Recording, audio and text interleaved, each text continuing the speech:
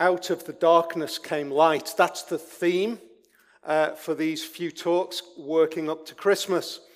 And one of the ways that we want to just connect, I guess, with where we are today is to just look at some of the things that go on around Christmas and maybe connect them to the story of the Bible, to the story of Christmas, reminding ourselves, I guess, what Christmas is all about. Maybe if you're new, maybe listening online or maybe catching up online or with us this afternoon, we use the word Christmas so easily and quickly. It's just a definition for us, which if you're not embedded in the Christmas story from a Bible point of view, it's just a word. But actually Christmas is very significant. It's Christ Mass, Christ's presence with us. It is absolutely rooted in the events of 2,000 years ago. And so all of the excitement and the joy of Christmas, which we experience today, traces its pathway backwards. And that's what we want to connect with over these next few weeks. I want us just for a moment to imagine, to jump into the shoes of the children, little children. Maybe if you're able to take your mind back to when you were young and what Christmas was at this point in the year, back end of November into December, what do you remember? I remember, I remember the Argos catalogue. And some of you go, yeah, I remember the Argos catalogue. Some of you haven't got a clue what a catalogue is. Catalogue was one of these paper things that you used to look in before you went and bought things. Pre-internet, back in the olden days. But it was a real moment, it was a real time of anticipation. And the excitement as a child was just building and building and building. And the excitement, I don't know what time you used to get up. I was absolutely shocking. It would be 4:30, 5 o'clock in the morning on Christmas morning. I'm probably just about getting out of that now. Really early. And I'd probably start waking up early for about a week before Christmas. Not 4:30, 5 o'clock. But I just couldn't switch my brain off from the excitement, the anticipation of Christmas. It has become an incredibly commercialized experience now. If you go into pretty much most garden centers, it's a great place to buy them. You can buy some kind of how many sleeps to Christmas thing, where you put it on your dresser and it counts it down, little chalkboard, you wipe it off and you put 14, 13, 12 down, and you're kind of counting down the sleeps till Christmas. That's fascinating to me. I find that fascinating, that we have and we live as human beings with this idea of anticipation for the thing that is about to happen. That Christmas is going to be the event. Now, I know that as we get older that we don't continue with that idea of the anticipation that we had when we were children. But I still think that there is written into us some kind of anticipation. Or we want it, or we yearn for it, or if the anticipation isn't there and we kind of push it out and reject it, it's probably because it's let us down in the past. The thing of hope that everybody around us seems to be excited about hasn't delivered for us, and so we reject it. It's kind of that's the flip side of the same coin of saying that the sense of anticipation that we live as human beings it's almost a perpetual experience. We anticipate rest, It's probably, unless you're in a a kind of a commercial, consumer-facing industry, you probably see this Christmas time as a time to actually rest a little bit. If you're in that customer-facing industry, you're going to be really busy. So there's rest. There's definitely excess. Food, drink, shooting off all around the country to visit people, all of those kind of things. Deep down, I think there's this kind of emotional experience, a hope for peace and great relationships. We desperately want that idealized idea of the Christmas dinner with everybody around the table, absolutely enjoying themselves and loving the time. And there is this sense of anticipation. December the 27th, where are we? Where do we go then? I'll tell you where the world of sales takes us. Maybe not quite so much in our current situation, but I think it'll still be there. The world of sales takes us to the next thing to anticipate. I remember as a child when all of the great adverts on the TV switched from great adverts to adverts about holidays.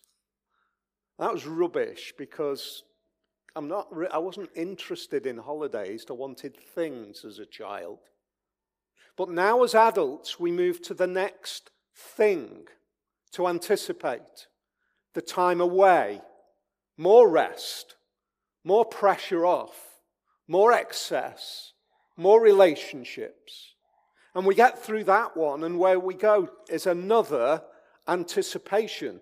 Here's the reality I think we can say from that sense and that experience that Christmas almost puts a magnifying glass over our pattern of behavior, is that as human beings, we are constantly looking for the next something. Constantly looking for the next thing to anticipate. The next thing that's going to be worthwhile. The next thing that kicks our lives along the road a little bit more with an injection of joy, an injection of peace, an injection of excitement. And I also know from many conversations that our human experience in that is also very often a moment of despair.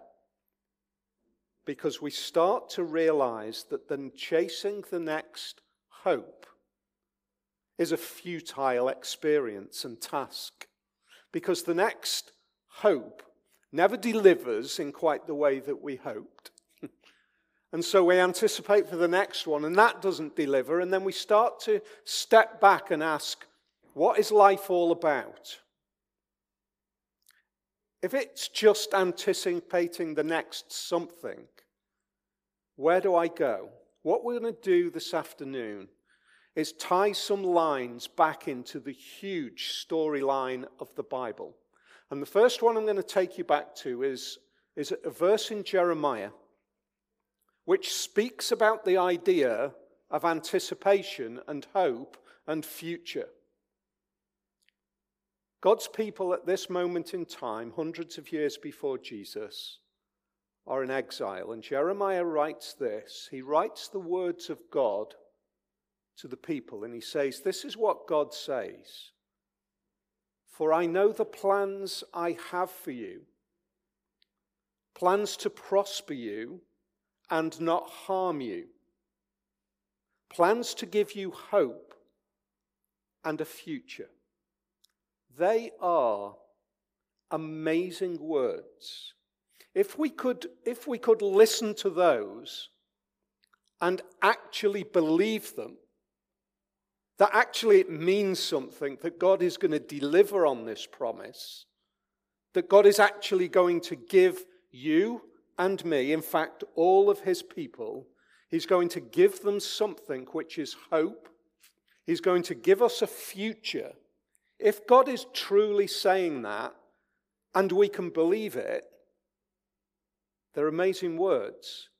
if we can't believe it, if we think it's rubbish, if we think that God is always going to fail to deliver on his promises, then we can ignore the whole of the storyline of God in the world according to the Bible. That's how significant a promise like that is. Can you and I anticipate the promises of God, believe them, and hold on to them? Or to put it another way, is Christmas the bursting out of the hope of that verse? Because I think it is. Let's have a look at what happens. It's actually, we're jumping into post the kind of classic Christmas story. We're a number of days after. The baby has been born, and we find this little family in Luke chapter 2 and verse 22 doing something. The first thing we see is a faithful act. Actually, there are two faithful acts, and we're going to focus on just one of them this afternoon. When the time came for the purification rites required by the law of Moses, Joseph and Mary took him to Jerusalem to present him to the Lord. Little family, 3 people. In fact, 2 people and one that's virtually invisible because it's being carried by Mary. So incredibly insignificant. That's what this is. 2 people walking into the temple. You would not bat an eyelid at what's going on. They are just doing their thing. The first thing that they're doing is to present him to the Lord. And then Luke puts a couple of brackets, or a bracketed explanation. As it is written in the law of the Lord, every firstborn male is to be consecrated to the Lord. That's the first thing that they're doing. They're bringing this child, this baby, this firstborn to God and presenting him, consecrating him to God. And the second thing they're doing is to offer a sacrifice in keeping with what is said in the law of the Lord, a pair of doves or 2 young pigeons. That's a purification rite. I'm going to ignore that one for this afternoon because I'm really interested in the first one. They're bringing Jesus, the firstborn male, to the temple to present him to the Lord. What's going on? Why is this part of the Christmas story? How does it become an anticipated event? And how is it critical for our understanding of how God works out salvation in the world? It's because of this. Let's go all the way back. We're going to go back to Exodus chapter 13 and verse 2. If you don't know the storyline of the Bible, I'm going to be really quick. God's people are a tiny, tiny kind of spark of God speaking into the world through Abraham. Abraham's son is Isaac. Isaac's son is Jacob.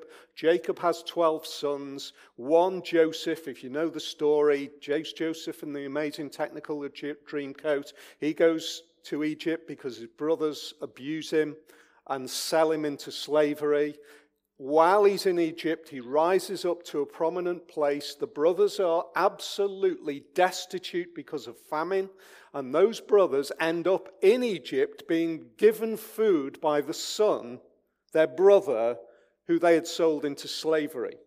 It's an amazing story. And then Joseph speaks to his brothers and says, God meant this for good.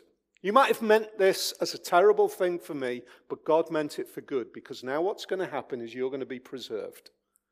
So come and live in Egypt. And they go and live in Egypt, and then this little family of 12 brothers grows and grows and grows, and over decades it becomes a significant community of people within Egypt.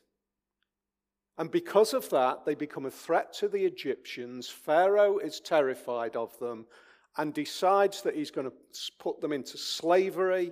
They become again, and the brother who becomes abused and sold into slavery, now the whole nation becomes slaves. And God remarkably delivers them in an incredible way. He brings them out of Egypt, and he says this: you are my people. I've saved you. Now I'm going to throw some things into your experience that are going to be really interesting.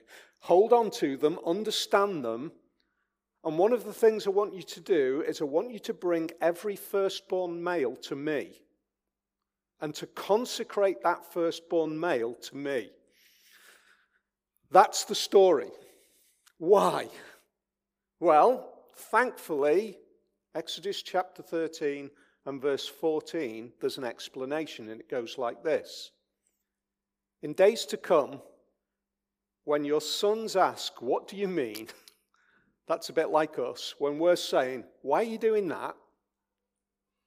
Say to him, with a mighty hand the Lord brought us out of Egypt, out of the land of slavery. When Pharaoh stubbornly refused to let us go, the Lord killed the firstborn of both people and animals in Egypt. This is why I sacrifice to the Lord the first male offspring of every womb, and redeem each of my firstborn sons. That Egypt, millennia earlier, feeds into the Christmas story at this point, because a little family, Mary and Joseph, are going into the temple. They're bringing this little baby, and they're saying, we remember how God delivered his people, and it worked like this. Because God demanded of Pharaoh, and Pharaoh stubbornly refused, it's as though Pharaoh rose up and faced God out and said, I refuse to bow to you. God says, I'm going to punish you. And the firstborn is going to be killed. And in that moment, God's people are released, and so God says, every animal you are to sacrifice the firstborn to me, and every son you are to bring to me as well.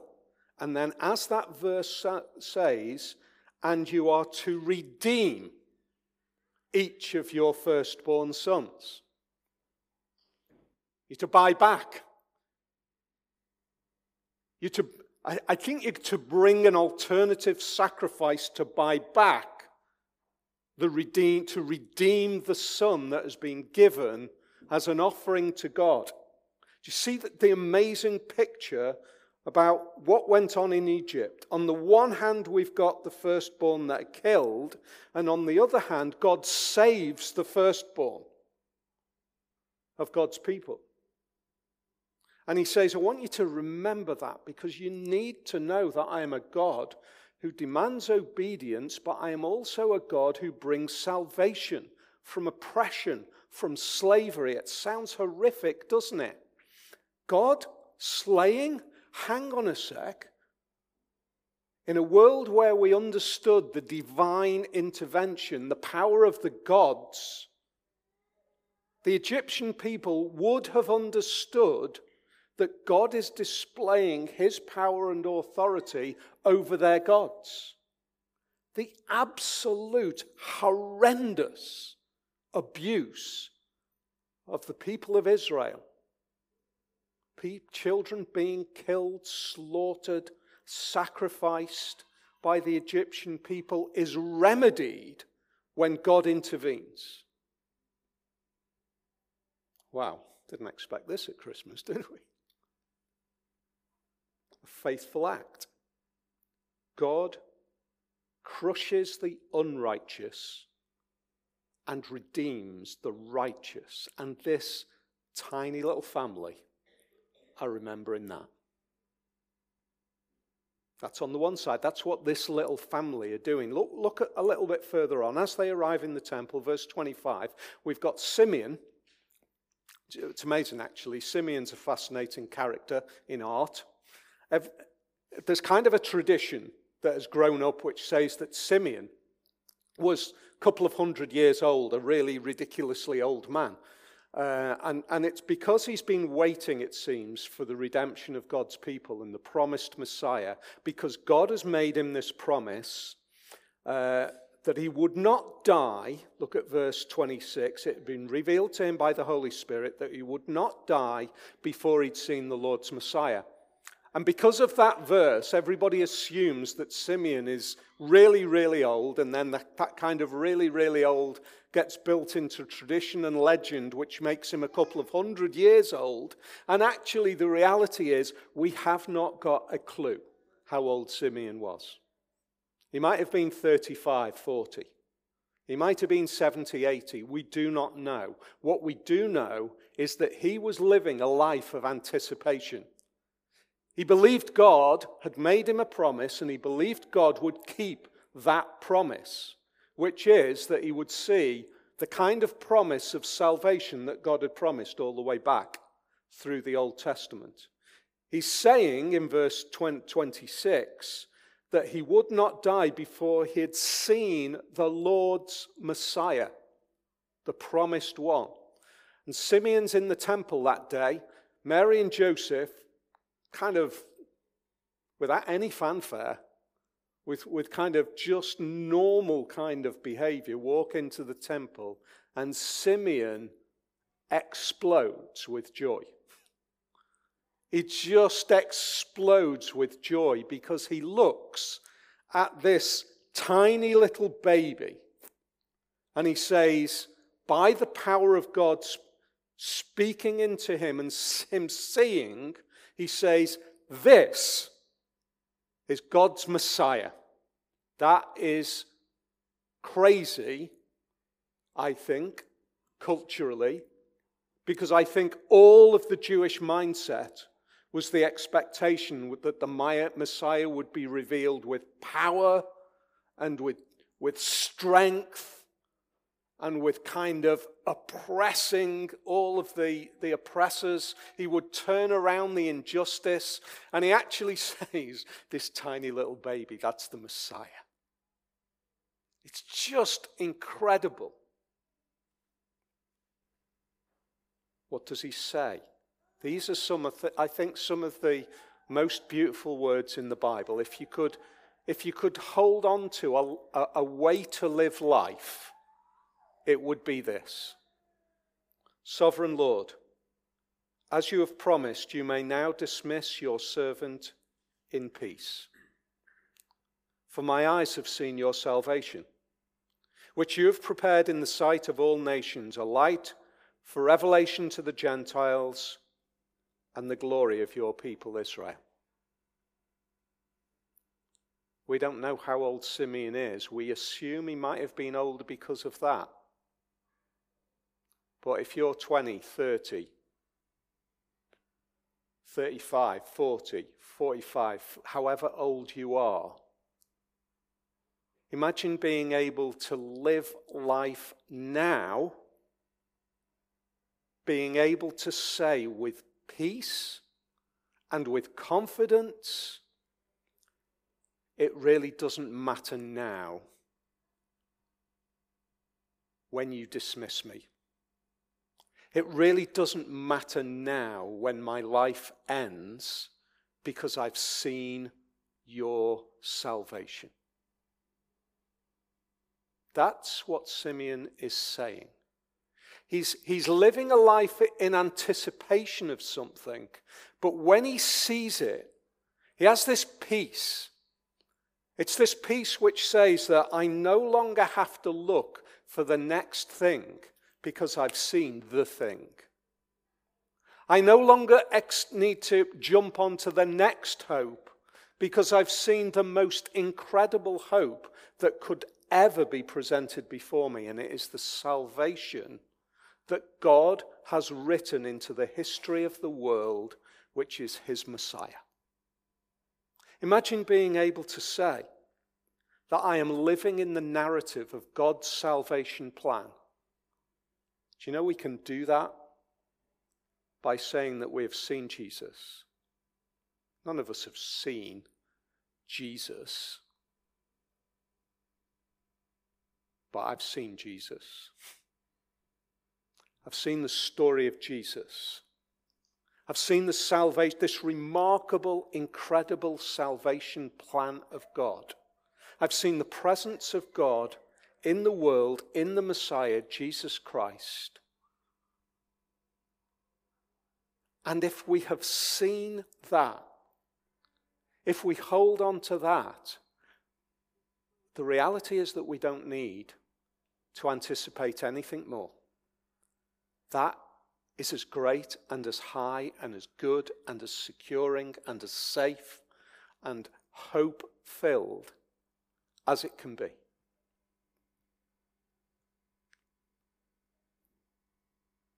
I have a future. I have a hope, Simeon says. I pick up that verse in Jeremiah which says, I've come to give you hope and a future. And he says, that's what it means. That's Jesus. Jesus is the one who's given me a hope and a future, and I believe it. And when we see Jesus, a tiny little baby at Christmas, we see the salvation of God. We see the salvation plan of God worked out in this world. Living in God's salvation story, that's what is opened up for us. Here's the interesting thing, though. How is that worked out? Well, the little child who's brought to the temple to be redeemed from the justice of God, it turns out is the one who bears the justice and the wrath of God. He becomes the unredeemed. Isn't that remarkable? This little baby who comes to the temple, who Mary and Joseph say, we consecrate him to you, we redeem him back for life, and God says, you can have him for a while, but ultimately I will crush him. Because he will be the unredeemed, so that the redeemed who believe in him might have life. But we can be sure that that works out, because I will redeem him on the third day when he rises again. And I will show that he defeats death. I will show that he is the one who is truly the Messiah, because he can defeat the greatest enemy that every one of us face. And I can show that he is the one who bears the judgment, yet transfers his righteousness to those who believe. My prayer, the prayer of this church, is that as we journey over these next few weeks to Bethlehem, that we will truly, deeply see the Messiah, the salvation that God has promised in Jesus.